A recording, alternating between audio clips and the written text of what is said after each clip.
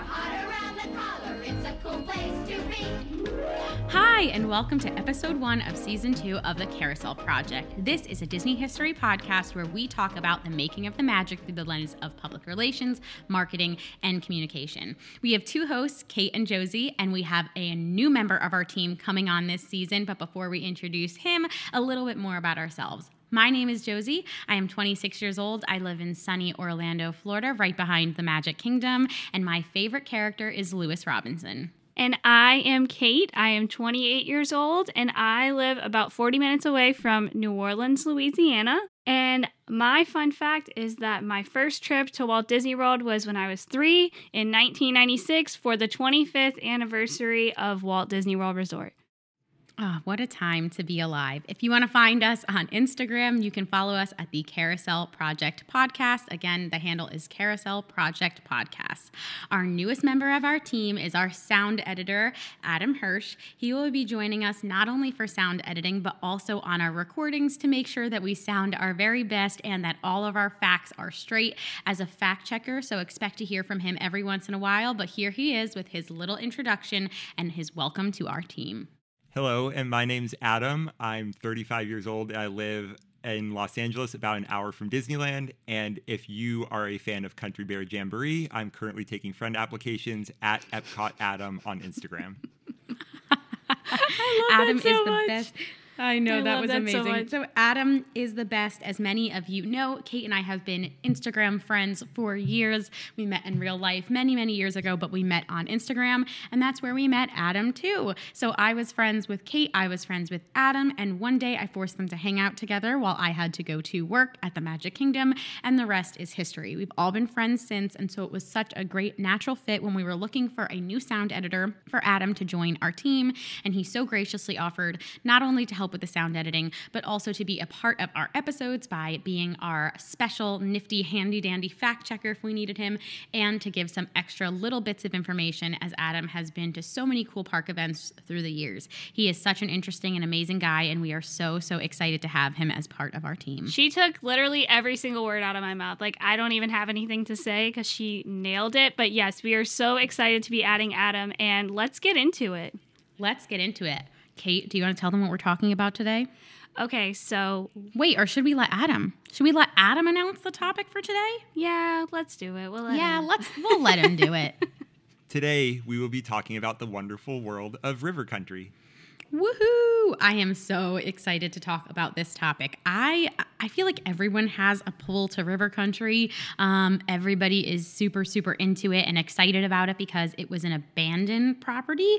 And so people really love to learn about it for that reason, which is kind of crazy because when I was doing my research about River Country, there were so many more things, so many cool facts about it from the run when it was open that I think it's kind of a shame that its abandonment is kind of what it's become known for, because there are so many other cool things about River Country for us to talk about, and we're going to talk about it all today. Don't worry, we will get to the abandonment as well. Yes, I personally have always really loved the idea behind River Country. Actually, not for its abandonment, but for the video that I watched in 1996 where they were featuring it as something to do at Walt Disney World. I'd always dreamed about going, and then by the time I was old enough to think about it, it was gone, and it was an abandoned part of Disney history. So we thought with it being mid-July, it is summertime, what better way to start this new season than with talking about one of Disney's iconic and since closed water parks. Absolutely. Kate, do you want to jump in? Let's dive on into River Country, Let's okay? dive into River Country. So, River Country opened on June 20th, 1976, so a little less than 5 years after Magic Kingdom opened in the Walt Disney World property. Whenever it opened, a ticket for Magic Kingdom Club members cost $4, and general admission was $4.75. Now, I had a good time going on the U.S. conversions chart and looking. So today in 2021, we would have paid $18.92 at that $4 rate to get in. That is insane. Still much cheaper than visiting Typhoon Lagoon or Blizzard Beach now. But granted, Absolutely. The park was only 6.5 acres. It was 10 times smaller than that of Typhoon Lagoon, which would be the next one to follow. The park would later close on November 2nd, 2001, and then that permanent closure wasn't announced until 5 years later, January 20th, 2005. Which is so crazy. Yeah. It's kind of like one of those things. We've never had another incident like this, at least that I can think of in Disney history, where something closed and we really got no goodbye, and it was a whole park. Yeah. You know, like even when they closed, I know a lot of people, and we've talked about this before, when they closed the Great Movie Ride and Ellen's Universe of Energy, it was a very quick closure, and people felt like, darn, that was one of my favorite things, and I didn't get to say goodbye. So if this was your favorite experience, there was no warning that this was going to close. Well, that's the crazy thing about this is in our last season when we talked about the 100 Years of Magic, they were marketing this water park as something to do when you visit. And that's because when it closed on November 2nd, it was closing for the season. It would close in the winter and reopen in the spring. So no one thought anything of it closing. And I really think Disney meant to reopen it, but just when it came down to the books in 2002, they said, we need to keep this closed. And that's why it wasn't until 2005 that they finally said, we're not reopening, because people just assumed, oh, it's getting refurbished. That's why it's closed for the year, you know? Absolutely. I totally agree with you in that I don't think, and we'll get more into this when we look at the research, but I don't think that it was, you know, when they closed it for the season that last time that they thought, okay, we're never going to reopen this. I agree. But I was very surprised. So it started being built in 1973. And when I watched videos of Imagineers talking about this, they had talked about how this was really the first in its kind. The Imagineer that I was talking to, and let me see, I know I wrote down her name, or I thought I had written down her name and the quote, which I'm not seeing, of course. Oh, right here. Kathy Magnum, who is the show producer at Walt Disney Imagineering, compared River Country to Disneyland.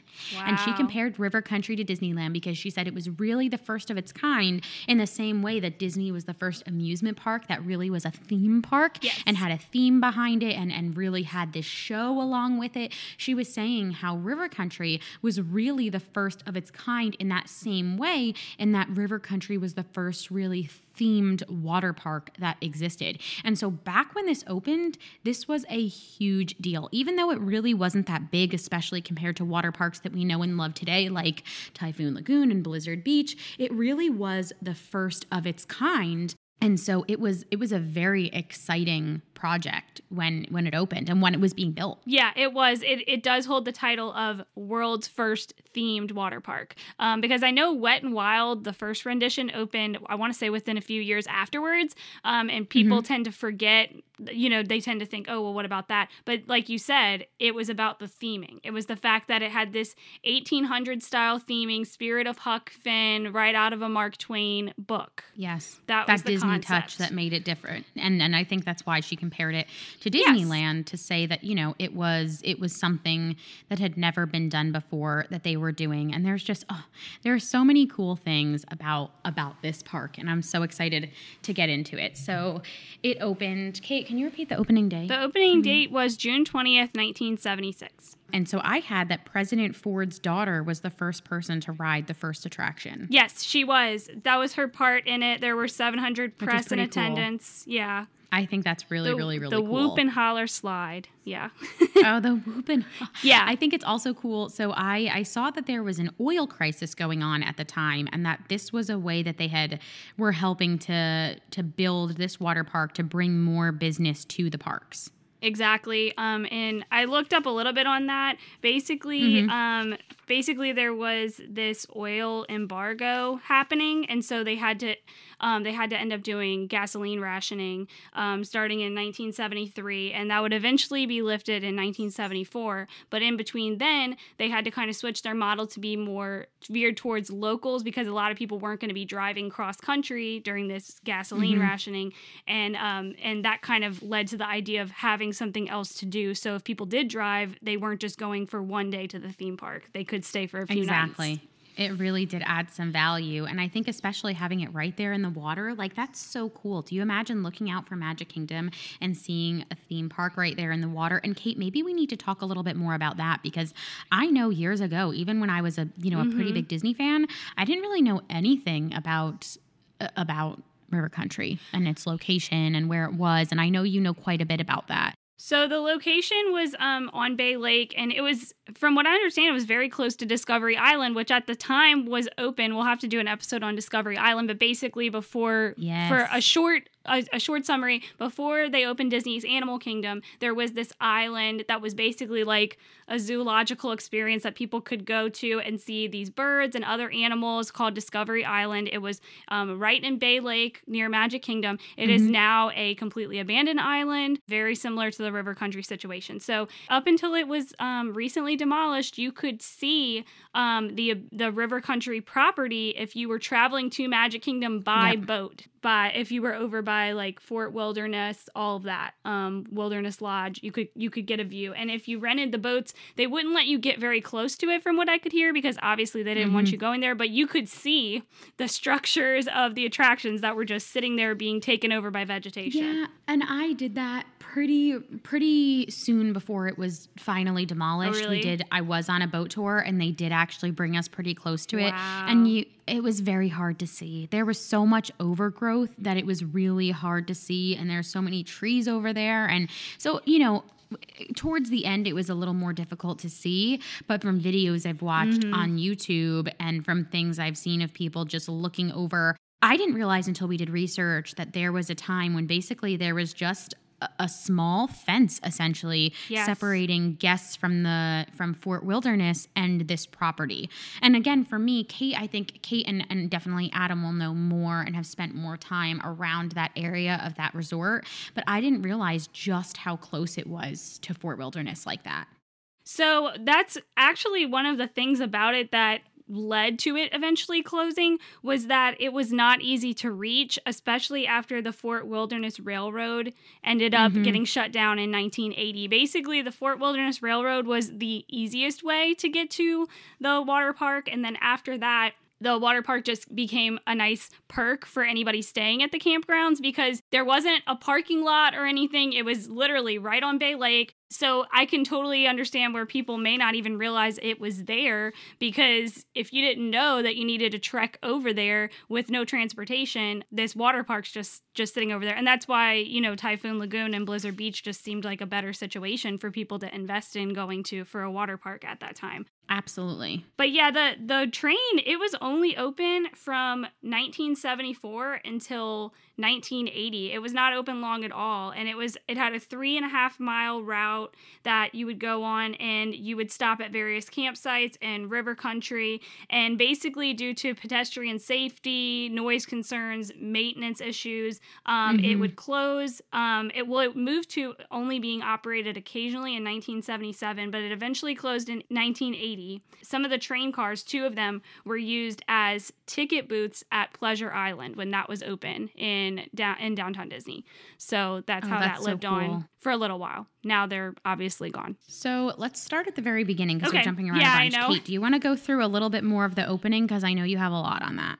So as far as opening day, the only thing I had other than Susan Ford being a part of the ceremonies was that everybody that attended the opening, they got a wristband and they got a commemorative coin for the grand opening that had the grand opening date on it. But as far as the idea and theming, it was originally supposed to be called Pop's Willow Grove, and the name was eventually changed to River Country. The whole idea behind this park was, this water park was to give you like a natural watering hole type feeling, with the water still being clean and filtered. So they had a unique water filtering system that was created for the main Bay Cove area. So there were 2 areas.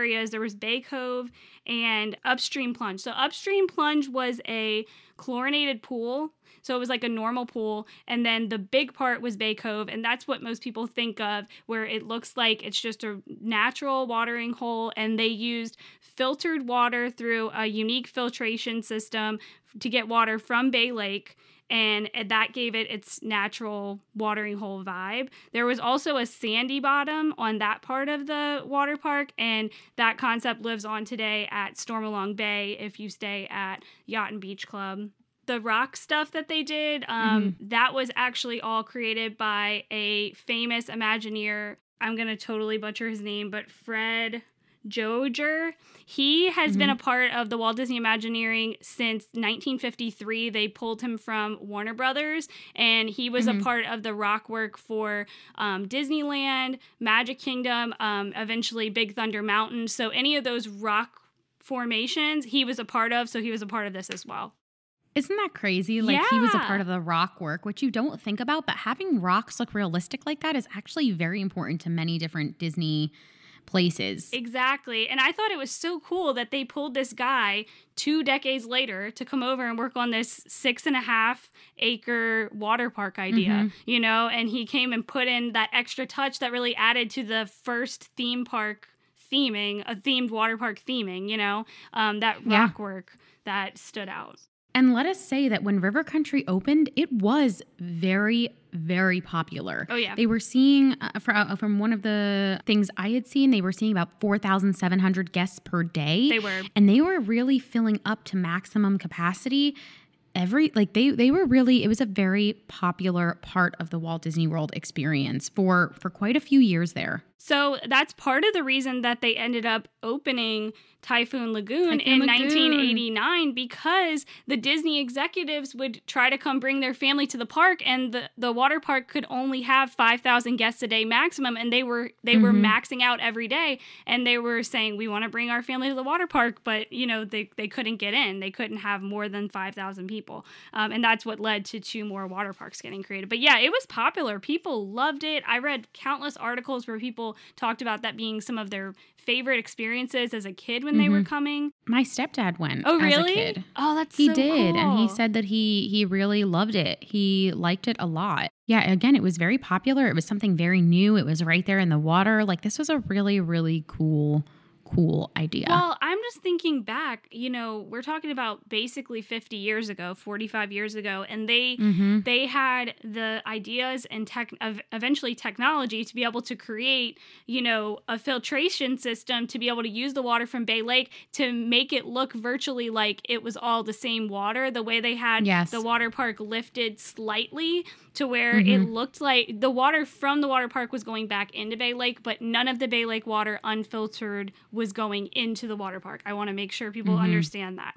But I just thought it was such a unique concept for decades ago. You know, I could see something like that happening today, but the fact that they were able to take the theming that far and work in both Bay Lake and the Mark Twain Huck Finn vibe, it's so cool. I hate that it ended up just getting abandoned like that. Absolutely. And the pipes that they had were really, really high tech. Like, there were a lot of things that for this time were huge advancements. Yes. And it was seen as a really fun place. And it's hard because when you go to look up stories and do research on it, everything everybody wants to talk about is the abandonment, but there really was so much that happened, you know, many years before it was abandoned. So I thought we may just want to touch on like what attractions they had in the park. Yes, absolutely. So like I said, there were 2 parts. Bay Cove was the main half-acre sandy bottom lake. It had a tire swing, rope swing, fun stuff like that. And they had the Whoop and Holler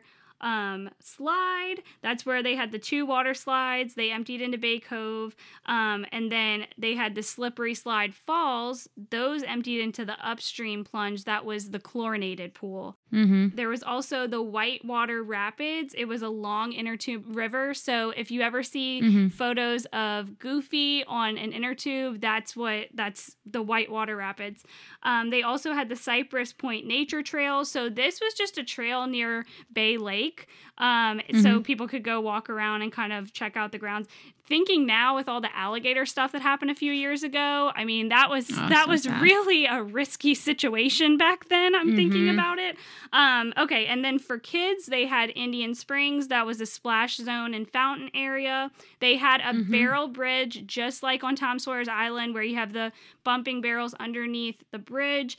And then last but not least, the ironically named Kiddie Cove. It was a kid zone with 2 water slides, but it was geared towards preteens. That's why I'm saying Kiddie Cove. I would think that would be like for the little kids, but it was for preteens. Yeah, because preteens, that's the last thing they want to be called is kiddie. Yeah. So as you can see, the list of attractions was not very long, but it was a good time. I would have loved to experience Oh my gosh. If Kate and I always talk about, and Adam too, all the things that we would love to go back to if we could possibly go back in time. Yeah. And it was just such a cool thing. And people, honestly, again, in its heyday, it was very much loved. Like, this was something brand new. And when you look at the pictures, it looks like so much fun. Well, it's really cool because it was an 1800s vibe, but being that the 70s was decades before I was alive, I just automatically grouped that together as it was a 70s vibe. But thinking back for them, they were thinking back on the old, the old simple times. And for me, I'm thinking that the 70s is the old simple times. So it's kind of cool to look back at those pictures, and just it's cool to think about how the theming. How the theming impacted it, but also how the 70s impacted it. And then the 70s appreciated that vibe, I feel like, which is why that's why the Frontierland aspect and cowboys and all that was such a big thing at that time, I feel like. I love that Goofy was the main. Goofy was like on everything for River Country. I'm currently looking at a picture of him going down one of the slides, which is amazing. Like, I feel like we would never see a character going down a water slide now, but that is so cool. Well, that's what was so crazy for me, because in my head I was like, okay, they had him go down the slide, for a commercial. But apparently he was frequently at the parks, at least for a little while, where he would be hanging out, like riding on the slides with people. Like, I saw multiple pictures of him with groups of kids, experiencing this. And I ended up finding a picture of Max and Goofy both in outfits. I saved it so I could show you guys, but it was for the later years for something else that they did before they closed that I'll talk about later. But the point is, he really was so rooted in that park's image, which I thought was a really cool thing. Something that wouldn't happen today. I think in 1994, from what I saw, they had begun discussing a redesign. Do you have anything on that, Kate? I don't have anything on that. I'd love to hear about this. What? Okay, I hope I have enough notes because there was so much on this and it was a little bit confusing, so I want to make sure I'm getting you guys the right stuff, and I will try to find the documents and the videos that I was looking at to put in the show notes. I will really try my best. Perfect. But basically, in 1994, when Wilderness Lodge was first discussed, it was supposed to include Fort Wilderness and include Disney's Buffalo Junction, which would have been connected to River Country, which I guess would have been on top of what we know as Pioneer Hall. Okay.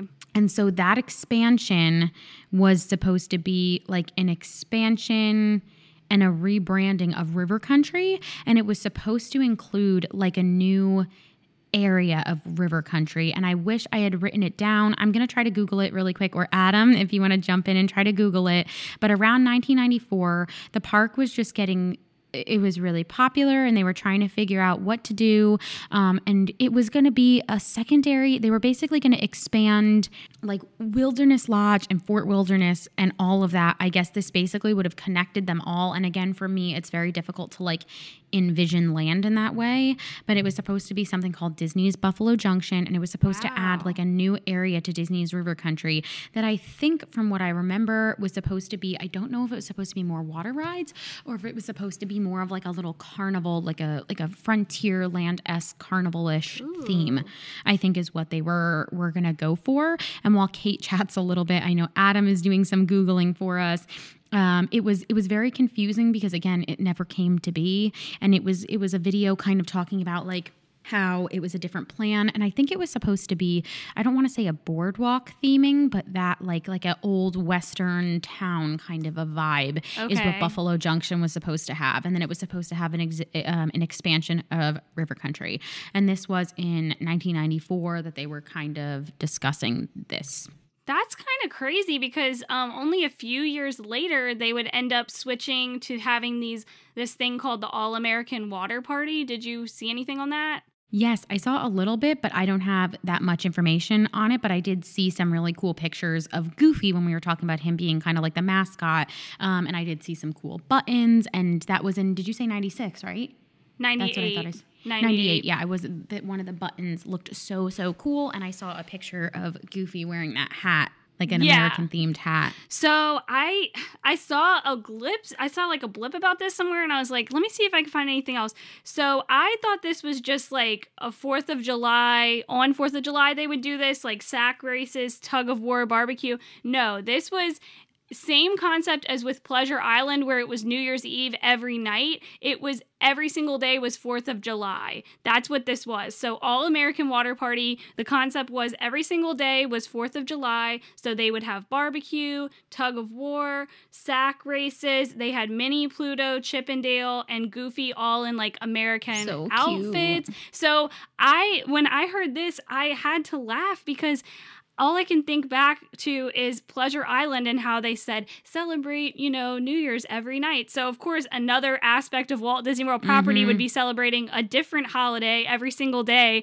which, thinking back, it's kind of smart because so many people know that they can't come on the actual holiday, but to go on vacation and experience New Year's Eve or 4th of July with characters and stuff, it's kind of cool. That's what they do at Give Kids the World. Oh, really? For kind of a more sad reason. But for those of you who have never been, definitely consider, if you're down here, volunteering your time or your money. But Give Kids the World is a resort here in the Orlando area where children who are terminally ill can stay for like their wish trip, and they get tickets to Disney and to SeaWorld and Universal. And they have like a party where they celebrate, like, I think Christmas. Yeah. I think they do maybe a couple other holidays, but I know for a fact Christmas. And so each kid gets to stay for a week, and in that week they will get to experience Christmas. Wow. And when I went, they said it was for the really sad reason that some kids won't get to be there for Christmas, which absolutely shattered my heart. Of course. But I think it's really fun that they do that. On a happier note, I found some stuff on Fort Wilderness Junction. I don't know if Adam found anything. Mine is a very small little bit,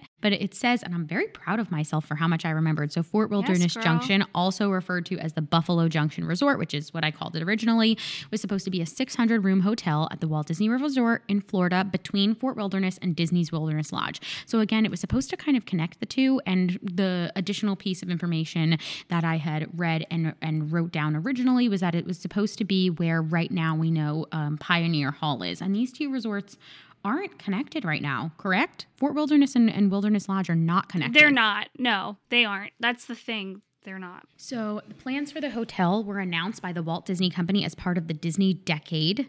Wow. And which we've talked about the Disney Decade before. Our boy Mikey, we know we have to talk about Michael Eisner. So during the Disney Decade, there were all these different things happening where Michael Eisner was really, really trying to make the Walt Disney Company like really big again and really a part of people's lives. And he did that by adding things to cities around the world, to reinvigorating the animation departments and adding more to the parks. And so this was supposed to be a part of that. I know there were many other things announced that never happened, but this one is one that I really wish did because it sounds very cool. And again, I'm very impressed with this, is that the hotel was, like I said, when I was like, I don't want to call it the boardwalk, but it was, I was right. It was supposed to be similar to the boardwalk near Epcot, but themed in the Old West with horses and dusty streets and things like that. So I'm really, really proud of myself because I was like, wait, did I make that up? No, and so that's awesome. That was supposed to be there. And with that, and I think Adam is going to jump in. I think with that, there was supposed to be an expansion of River Country. And Adam is about to jump in. But Adam, if you could also talk about, so this expansion was supposed to be built where Pioneer Hall is. And I know you know a little bit more about this, but Pioneer Hall is very close to where River Country was. Correct, Adam? Yes, it was. Yeah, a lot of the information I found was basically what you said. And here it says that the plans for this Buffalo Junction section, the 600-room resort and all that, were shelved in 1992 when recession struck and the disastrous debut of Disneyland Paris threw a number of projects into doubt, starting with this one and many others. That makes sense. So, and that's weird because I had seen somewhere else that redesign was talked about in 1994, but what I must have seen, I think Adam is right, and I think the information I saw originally was probably wrong because 1994 just seems late. Seems late in the game. The weird thing for me about the 1994 was that Blizzard Beach opened in 1995, so they were definitely constructing a much bigger water park in 1994 and probably 1993. So I wouldn't be surprised if they ended up shelving this idea and saying, let's just build a bigger and better third water park with parking lots, and it'll be something else. We can sell more expensive tickets. You know what I mean? I think that's probably what, because they ended up opening Boardwalk in 1996 too. So they did similar concepts, but they just probably did it where they felt like they could get more money, is what it sounds like. But that's crazy. I've never heard of the Buffalo Junction situation at all. Yeah, and it was supposed to have, and I wish I could find it. I know it was a video I watched, but they were going to call this expansion of River Country something. Okay. It was basically like, I don't want to say carnival, but it was basically that, where I think it was going to be more carnival-esque rides that were going to be right there, because as Adam and I talked about, it was kind of where this connection would have been is right where River Country was. And this would have reinvigorated River Country. So if this had opened, would River Country still have been open? I don't know. I mean, they would have had to do a major, listen, this was built in the 70s. They would have had to do a major refurb at some point. But yeah, if they had built the expansion of this hotel, and they had built Buffalo Junction or whatever you want to call it, it went by a few different names, would River Country still be there? Because they probably would have done, in the 90s, built not only the expansion, but done some really, really cool upgrades to River Country as well. Yeah, I mean, we're going to talk about it later, the eventual demise, but I feel like that might have been what could have salvaged the idea if they had an easier way for people to get there. They could have probably charged a lot more for those rooms too, because they would have had such close access to that extra it would have been like the pool. Yeah, exactly. And I think that was the problem, is that it was so small. So if they were expanding that resort and they were connecting two resorts, River Country would have essentially been like almost like that resort's extra pool. And I know we're going to talk about this as we go on and continue to talk about the eventual demise of River Country, but it was very small, like 4,700 guests, like Kate said, around 5,000 people. That is so small. And it was okay in the 70s when the only thing that was at the resort was Fort Wilderness, Polynesian, Contemporary, and Magic Kingdom. Like, and then they had golfing. Yeah, and a little bit of golfing. Did they have that area that was originally like what Disney Springs is now? Did they have a little bit of that shopping, or was it not included? That's the thing. The Village Marketplace, I feel like I didn't start hearing about that till the 80s, but it may have been there, but I don't think it was till the 80s. Adam is putting up his finger, so he's going to check. Yeah, he's looking. But I'm pretty sure it was more of an 80s, 90s situation.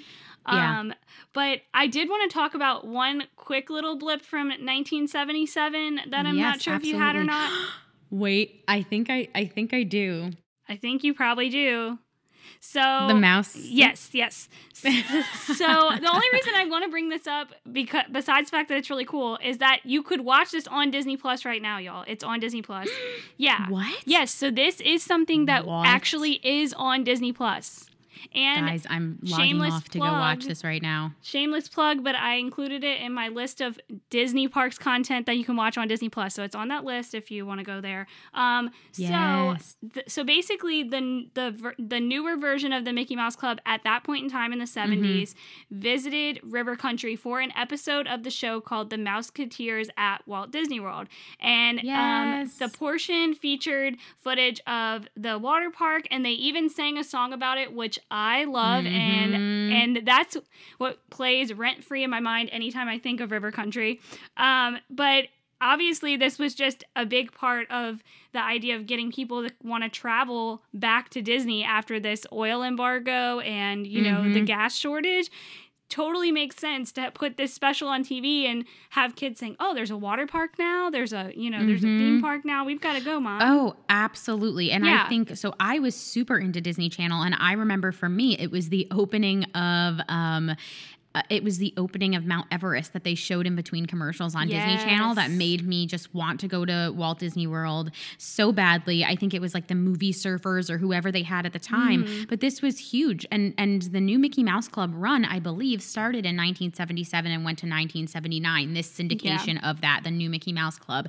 And so it was really popular. So what a great marketing strategy to have them come, to have them visit, to have these kids that kids look up to enjoying the parks and enjoying River Country. And I think Adam has an update on our fact-finding mission. Yes, perfect. Yes, so Disney Springs originally opened as Lake Buena Vista Shopping Village on March 22nd, 1975. Wow. So that was a year and 3 months before River Country even opened. What? So that was there. It was in a That's much crazy. different capacity than the Disney Yeah. Springs we know today, That's obviously. crazy. Yeah, absolutely. But, I think it was a much open, smaller. just 3.5 years after Magic Kingdom opened. Okay. Wow. And then the next version must have been the Village Marketplace thing or whatever. Because I know it went thugh a bunch of name changes over the years. It opened in 1975 as Lake Buena Vista Shopping Village. Mm-hmm. In 1997, it was renamed to Walt Disney World Village.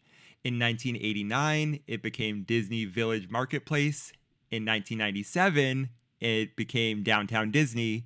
And then in 2015, it became what we know today as Disney Springs. Wow. Downtown Disney was the perfect name. And as much as I love Downtown Disney Springs so much better. and I love the refurbishment and I understand why they wanted to revamp the name, Downtown Disney is just the cutest. Like, it's just perfect. But I guess we was. still have it in California. Yeah. But anyway, as we digress, as we Yeah. do.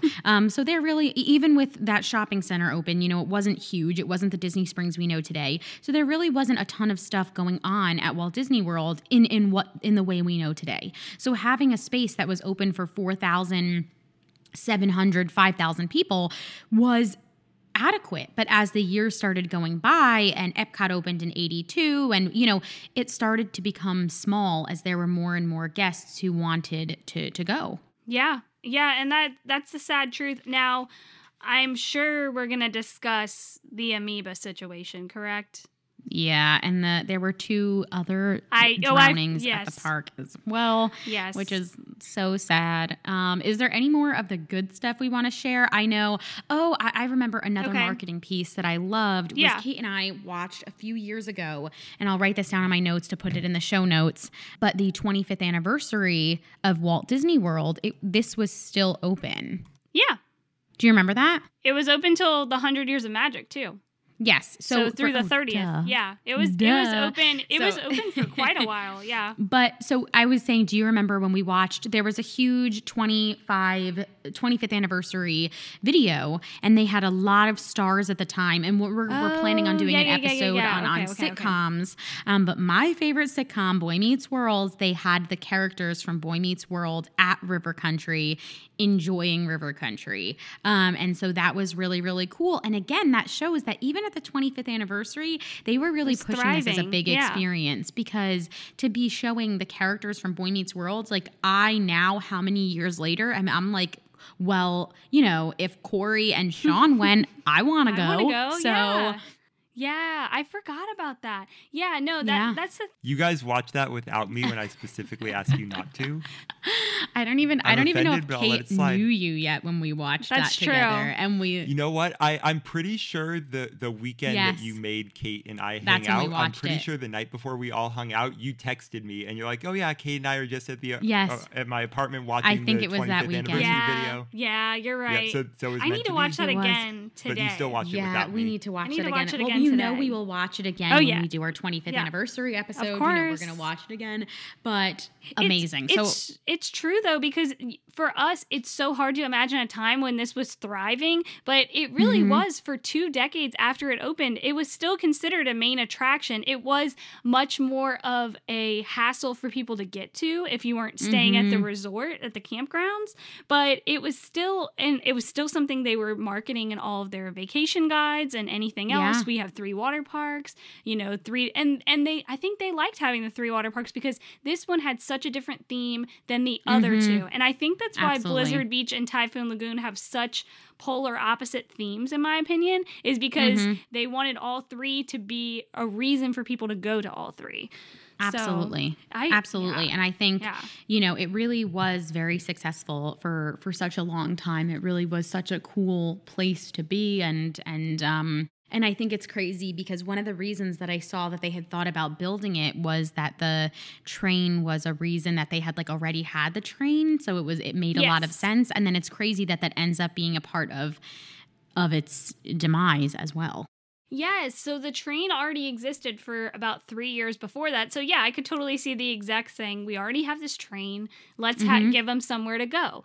But you know, I guess as everything got more popular, if they had 4,700 guests a day, imagine all that foot traffic walking around the train and stuff, and having to worry about the pedestrians, and it was just more of a headache than anything. Absolutely. I'd love to go walk those grounds and see. I'm sure the tracks aren't there anymore, but like, you know, to just everything is like gone. Yeah, well, obviously not the park, but like the Fort Wilderness grounds. Like, I haven't been there just in to see what decades. we could. I know. Yeah. I haven't been there in so long, and especially I haven't been there through the lens of thinking about this and thinking about, okay, like what was here before, which we've talked about in episodes before. Kate and I love doing that, so I definitely think we have to go there one day and do that. And I think there is still a remnant of river country at Fort Wilderness at their pool. They have the old water tower at the they so do, we can which go I look think for is that. So cool. We have to book a stay just to like go in their pool just to do that. But I think we have to start, unfortunately, talking about river country's demise.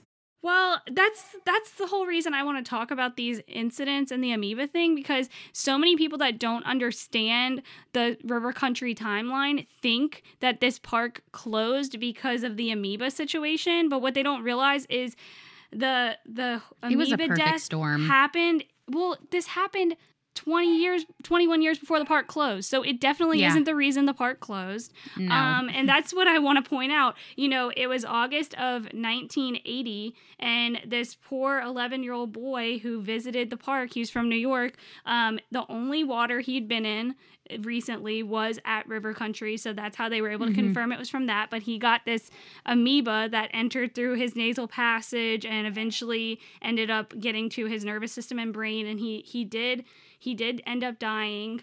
But the thing was, it wasn't it didn't ever happen again after that. There were all the other victims that they had within the state that had, and I say all the other, there were 3 others at that in that year.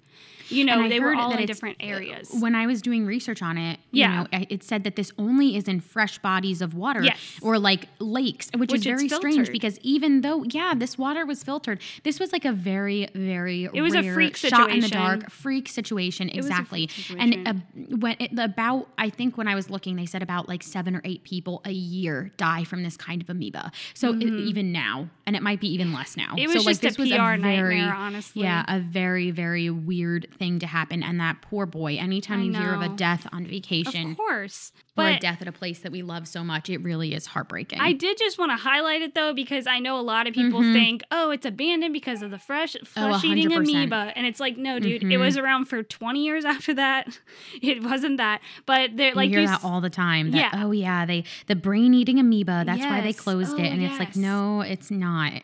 And then, like you said, there were 2 other incidents where boys drowned, and you know, it's both of these also happened in the 80s. So it still was open for, 20 years after. But the first one was in 1982, 14-year-old boy.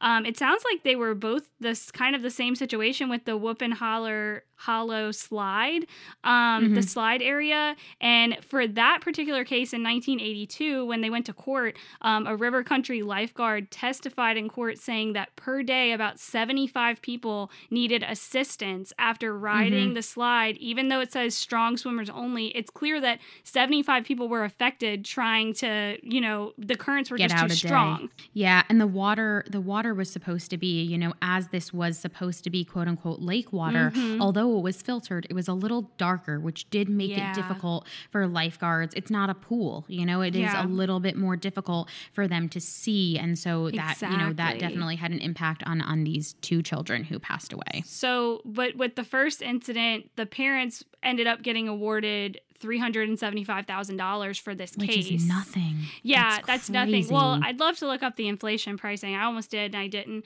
But then, it was only 7 years later that they had the second drowning. And I guess since they didn't have any, but it just goes to show in all of those years it was open, there were only 3 of these incidents that happened. And water parks to me, I almost drowned as a water. So for anyone who's ever heard of Action Park, which we'll have to do an episode on Action Park. Yeah. I almost drowned at Action Park as a kid. It wasn't called Action Park at the time. It's been, and for huge theme park people who know Action Park, it was a theme park in New Jersey in the 80s where basically it was a badge of honor if you got like hurt there. My dad talks about, we'll have to have my dad on for the episode about Action Park, and my uncle, because they went all the time as kids. But it was a very, very, very dangerous water park.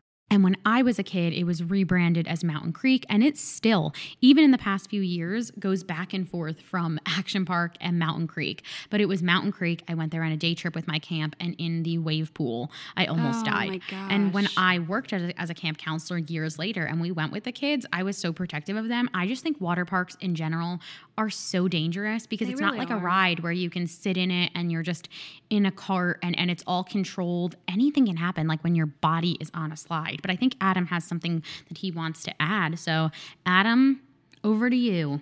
Yes. So in 1982, $375,000 converted to today in 2021 is about $1,046,000. Okay. So it was a significant, I would say for them, it was a significant amount of money. But for a death, but I guess because I think the reason that they probably didn't have to pay as much is because there was signage that said like strong swimmers only and like don't come on this if you can't swim. So that's probably why it wasn't. For me, I don't know. I would just imagine still saw millions. it as a win for the family because Disney they covered themselves with having the signs, and I'm sure that having that lifeguard that testified is what won them the money in this situation. But that's crazy. And I just want to clarify, Kate probably doesn't mean a win because they lost their child. No, she means I don't just mean it that like a lot of times companies get out of having to pay anything because they have signage. In the court system, isn't there a winner and a loser? That's what I mean. Like I'm saying they won the case. That's what I'm saying. They won the case. Yes. I thought that and I knew that's what you were saying. I just wanted to clarify. Yeah. No. Wanted to clarify the win. But yes, so these 2 boys passed away. It was very sad. But the last event of a boy passing away was, again, years before the park closed. Exactly. So that's why I wouldn't even consider this a part of the demise. I just feel like it needs to be mentioned since I know a lot of people do not understand the timeline of what happened. Absolutely. And it is seen. People do think that is the reason for the park closure, and we don't think it is because it just was so many years before the park closed. Yes. I think the park closure, if I had to guess, had to come down to just location. The fact that they have 2 new water parks that are easier to reach, and just ultimately the tourism crash, and they didn't have the budget to refurbish it and reopen it after that season it closed. It was the perfect storm. So let's jump into all of that, to that perfect storm. Let's set the stage for us. Kate. Okay, the year is 2001. It is November 2nd. They are closing for their season, and the world is not really in the best place.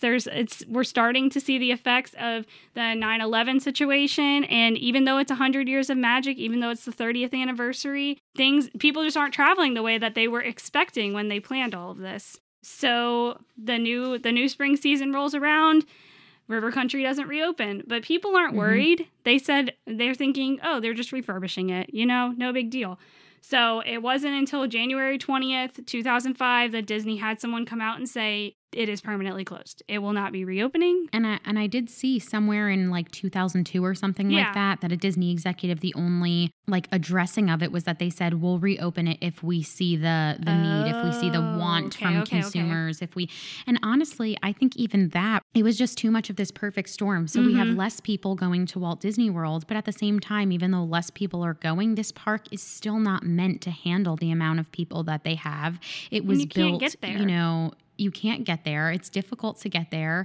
It was built years and years before. And I don't know if you have anything about the changes to the Florida water, the changes to the requirements. I didn't write anything down, but I did see that when I was researching. So I'll let you take the reins on this. So I don't have a ton, and again, Okay. really, even in the research I had, there wasn't a ton of like anything really specific, but apparently regulations on water in pools changed in Florida, and so it would have required them to do some kind of refurbishment, Total some redo, kind of yeah. something, and the park just wasn't really up to that. And again, it doesn't really make sense for them to try to keep pushing this park that People needs can't get a to. major refurbishment. People can't get to.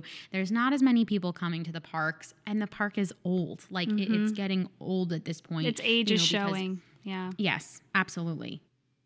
Yeah, well, that makes sense. I remember reading about the changes in the regulations, but I didn't go back and get anything else. But that does make sense. I mean, like you said, perfect storm. If they've got those issues going on, they aren't getting the traffic to the parks in general right now because of the tourism crash, and just the fact that they have these other two perfectly good water parks that they don't need to do any Absolutely. refurbishments on.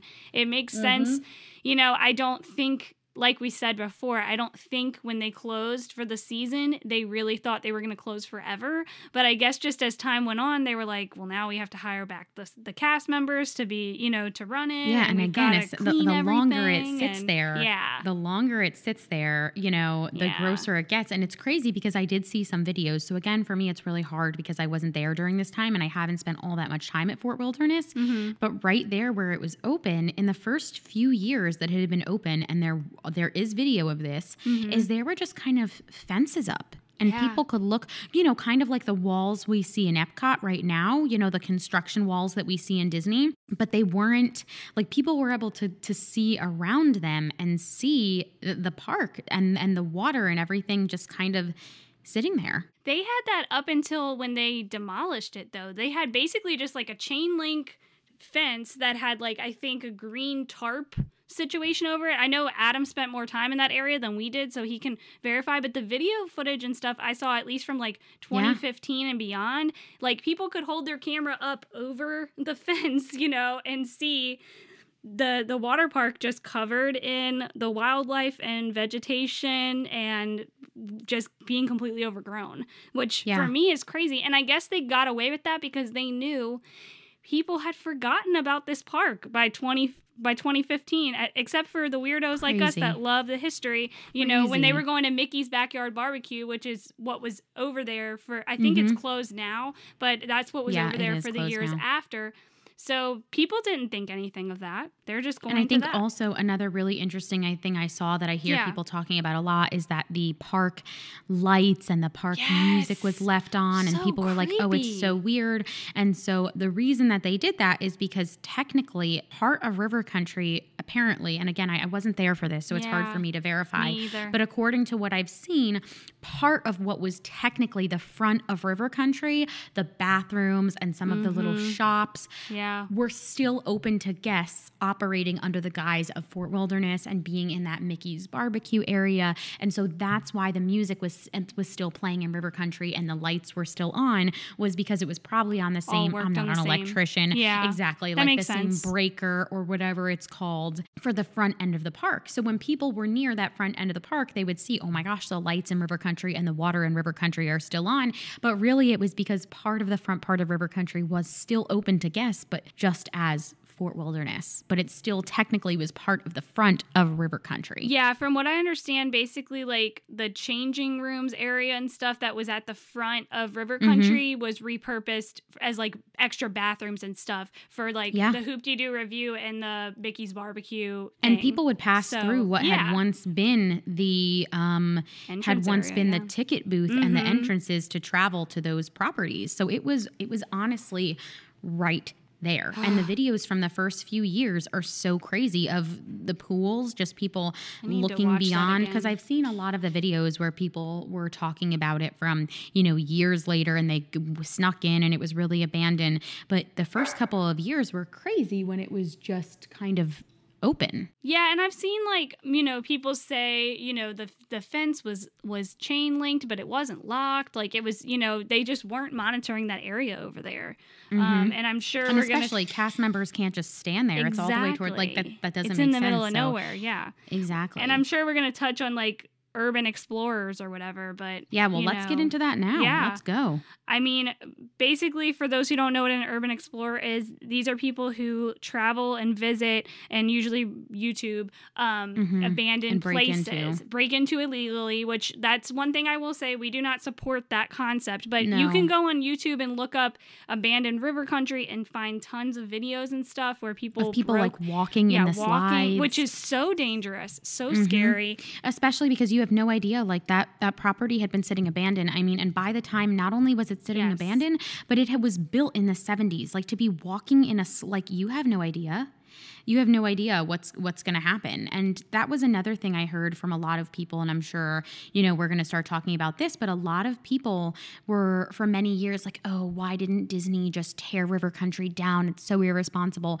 It did take quite a few years for them to drain the pools. And obviously that became probably a must-have due to the fact that guests were right on the other side of the walls, and those pools are a cesspool for bugs and mosquitoes. So the pools got drained. But from what I read was that, as we talked about earlier, some of the things that were great about the park ended up being a part of its demise is that a lot of the pumps and systems that they had in place to tear them down was very expensive. They were within the rock work, Yes, so they were within the rock work. They were kind of like not underneath the park, but hidden. Yeah. But for them to remove this stuff, it wasn't just, all right, well, let's take a bulldozer and let's take some sand and fill in some pools. It was a Monsanto house situation. It was not going to be an easy demise. No, and it was, again, you're thinking of this time when they're trying to get the Disney Decade off the ground and they have these celebrations, but at the same time, they're struggling financially. Not as many people are coming to the parks. And so the destruction of a theme park is probably not what they're willing to put their money into. It's not making them any money, so no, they're not going to do that. Especially because I think they're really, I like to think there was for some years there some thought of, okay, are we going to expand? Are we going to open this little hotel? Are we going to do something with it? And I think, as the years and years went by, it just became, okay, well, there's no way that we're going to be able to do anything with it. Yeah, I mean, I don't think long into, like, 5 years, 10 years after they weren't anymore, but by then it came down to, we have this much money to spend. Are we going to spend it on this water park that no one even realizes is there, or to tear it down, or should we put a mission, a new ride or whatever into it? I never understand why people. Okay, so first of all, I always say, like, even when Disney does things that we don't understand, working for the Walt Disney Company on the more corporate side opened my eyes up to so many things where I was like, oh my gosh, I never would have thought of that as an issue. And there really are so many roadblocks as operating as a business or like there are a million reasons. And I always say to people, even when there's a Disney decision that I'm like, what the heck? I'm always like, there's normally a method to the madness, because there are so many things that as a consumer, you would never even think of, would never enter your mind as being an issue. And so I don't understand when people, like, there are a lot of people who I've heard get so mad about the fact that they left River Country there, or Body Wars, that, Body Wars was left there. I've heard Disney fans get, like, mad about it. And I'm honestly like, I don't understand, like, why are you mad that they didn't gut this thing that belonged to them? Like, I don't know. For me, I don't understand that way of thinking at all. Like, what is there to be mad about? Like, I mean, I will say, for me, as somebody who lives in a state who has an abandoned theme park just sitting there for almost 2 decades now, I know growing up, I was definitely somebody who, when I thought of abandoned stuff at Disney just sitting there, I was like, why is this just sitting there? Why didn't they do something? I don't necessarily want them to demolish it, but I wanted them to do something with the area. But now the older I get, the more I've opened my thinking, maybe with having a business background, business of my own, and understanding expenses and things like that. It's great. It's easy on the outside to say, oh, they should be doing this, this, and this. But no one truly understands, like, those within a company who are looking at the numbers, who are looking at, we can make money with this money. And I think here, also I understand when people, like, listen, when we talk about, like, Parks and Rec and there's that empty lot and it's ruining the town.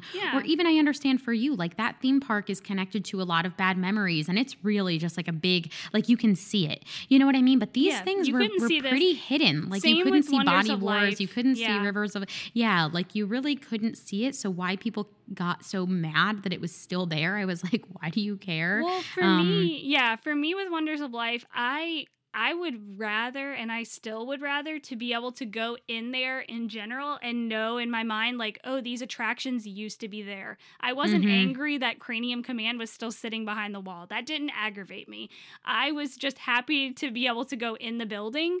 And like you said, 99% of the people there had no idea Cranium Command even existed. And you know what? I'm so jealous. The girl on my team, my last job was at Epcot in internal communication, and they did the cast party the year before I got there in the Wonders of Life Pavilion. Yeah. And the girl on my team said that she had got to go and look at Cranium Command. Oh my gosh. And they had been taken back there to look at it and to see it. And I was like, I want to light myself on fire that I wasn't here a year earlier, because I would have loved that. But that was my least favorite answer. Like, I felt, I don't know, working at the company when the whole thing happened, and we'll have to dive into this on a later episode, but with Cranium Command and the theft, it almost felt like something personal had been like taken from, I don't know, it was very weird. And I heard a lot of people saying like, well, then they shouldn't have left it there. Like, no, how is that a thing? Like, it's their property. Disney is private property. It's a heavily secured area. Like, 99% of the people did not even know that that was there.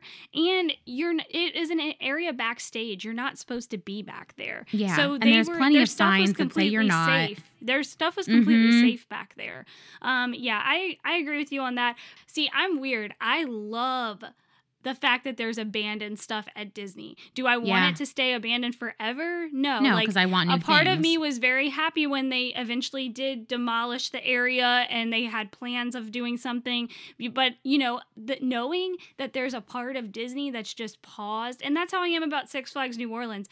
I think it's crazy cool to be able to drive by and see the Mega Zeph just sitting there, like, paused in time, But that's the thing. I think people need to just realize that it's so much more than what we see at face value of situations. There's like so that. much into it. There's so much that goes into it. So that's what I have to say about that. That's it. Yeah, River Country sat there for a few years, and it was not very long ago that it was taken down. Yeah, so I went and looked it up. It looks like demolition began somewhere in March 2019, and they looked like they were finished with that part of the process by April of that year. So it took them about a month. But you have to think, from 2001 to 2019, that's a long time. That's almost 20 years that sat there.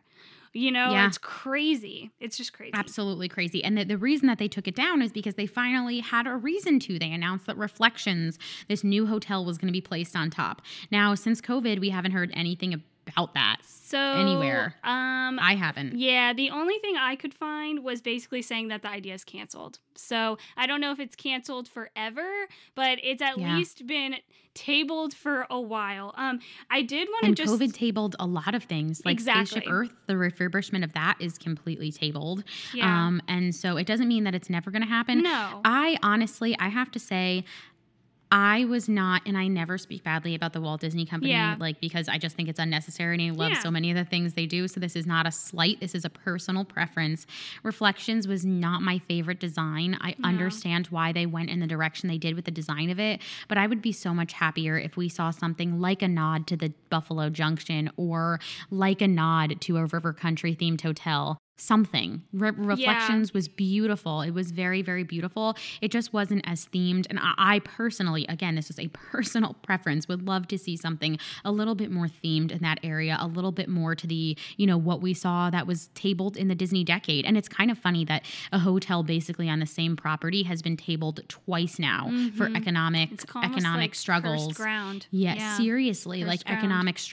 Economic struggles outside of the hands of the company have had this idea tabled of hotels there for quite some time at this point. Just hoping that we see something eventually one day on that ground, and I hope that it really fits into the storytelling of Fort Wilderness Lodge, and River Country, and I hope that it connects all three of them. I want Buffalo Junction. I think another hotel that's kind of like the Boardwalk but fits that theming and has that old Western town would be so cool. I think guests would love that. I agree. All I was going to say before that was, I don't know if you saw anything about Project 89 anywhere.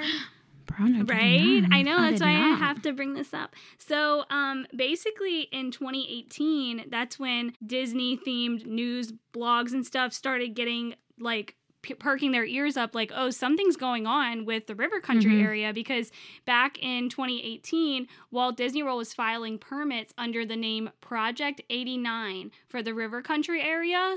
And so that's how we got I have to pause you. I'm sorry. It is crazy how much stuff that people find on blogs. And that's one thing that a blog that I won't even mention on here because I hate them so much.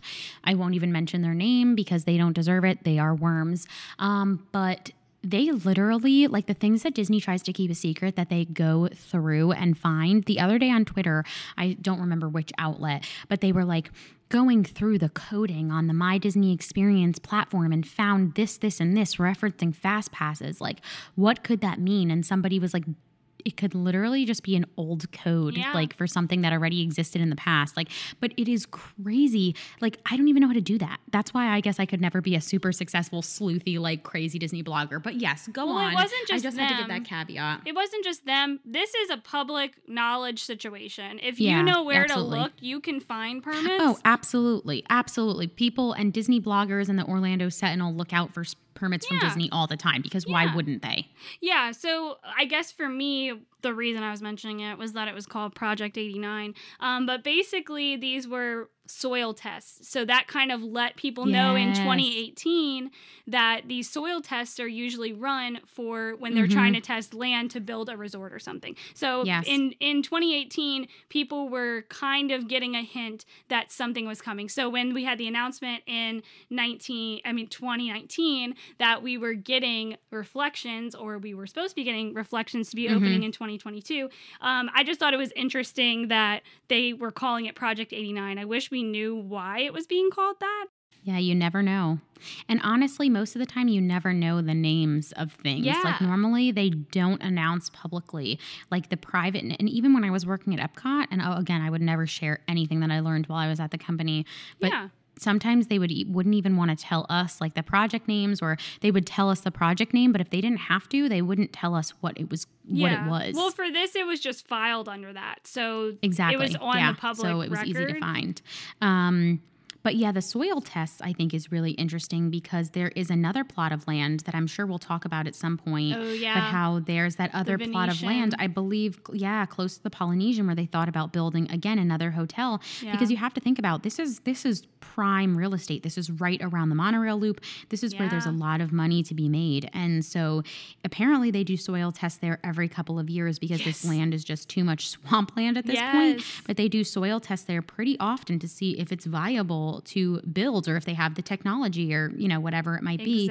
Because, and which would be so cool. I would love another. Do you imagine they were like, okay, we're building like 2 new things on the monorail loop? I would love it. I'd be pumped. What I would do to be a fly on the wall, though, like me thinking of just looking at this time frame and about being to be like, said fly on said wall. That's what I'm saying. For me to be able to hear their thought process, where they're like, well, we technically have this land in river country. We would need to demolish everything, but let's run some soil tests first to see if the land is viable for that. They run the test. A year later, we find out they're supposed to be building this resort. But I will say, I think Disney still ended up in a great spot, even though they ended up having to cancel this resort again, because at least now the area is cleared and it's ready to be working property for whenever they come up with their hopefully Buffalo Junction idea for a resort there, or whatever it is that they're going to do. Josie pushes the agenda of Buffalo Junction. I'm with you. I felt like again, personal opinion, but the reflections seemed kind of like a stretch of trying to they weren't really connecting Wilderness Lodge to Fort Wilderness as well as they could have, in my opinion. And listen, again, this is a personal preference thing. Disney knows things that we don't know about their target audience. No. And Tiana was going to get her own restaurant. Resort. I mean, exactly. Hey, there were some pros and cons. That's all I'm saying. Absolutely. If they have the chance to rethink it a little bit, do I think that's a bad idea? No, it's a good idea. It's good for them. They're not spending money thinking about it. It's just sitting there already cleared. So, yeah. So, yeah, I hope one day we see something there. And I think, I don't know, do you have anything else? Adam, do you have anything else? I think this is it on our River Country. This is our longest episode, I think, to date, for good reason. River Country is an incredibly, incredibly cool topic. And I think I think there are probably things that we didn't even touch upon. Like there's just so much about this really, really cool Well, I think property. the Buffalo Junction situation is just proof that there's so much more into the history of these things than we realize, because I really felt like I was touching on a bunch of random stuff, the All-American Water Party, the railroad, like, you know, we had all these different parts and pieces. But yeah, I mean, I guess my only point would be watch the Mickey Mouse Club Goes to Walt Disney World so you can experience the River Country song that I'm very I love excited, so honestly. much. Yeah. But it was such a cool time in Disney history, and it's so cool to look back. And I think that's it for our first episode of season 2 of the Carousel Project. Again, as always, thank you so much for listening to our passion project. We have talked about this for years. It is really a dream come true to be able to work on this, and we have learned so much. And it was so exciting to see how we grew in season 1. So I'm so excited to see how we grow here in season 2, but we really appreciate every single listener. If you're interested in learning more about us, you can find us on Instagram. I'm at Josie Maida. Kate is at Kate Killebrew, right? Yes. Same Adam name, is at Epcot Adam. And then you can find our podcast Instagram at Carousel Project Podcast. Yes, and thank you all so much. We are excited to kick off season 2. And if you enjoyed this episode or any of our other episodes, please feel free to leave us a review. Those reviews on Apple Podcasts are huge to help people find out about us. As always, subscribe to our podcast. That's another great way to make sure you don't miss a new episode on Fridays. And last but not least, as a personal thing to do for us, if you wouldn't mind sharing this episode with somebody that you think would enjoy the topic, the history behind it, whether they love Disney or they love abandoned parks, we would so much appreciate you sharing this episode with somebody you think would find this podcast interesting. This is all just little things you can do to help grow this passion project for us, and we are so grateful for you guys out there who listen to us every week. We love you all. Thank you so much for listening. Have a great week. We'll see you next week. Bye. Bye. Bye. You can slip, you can slide, you can dip,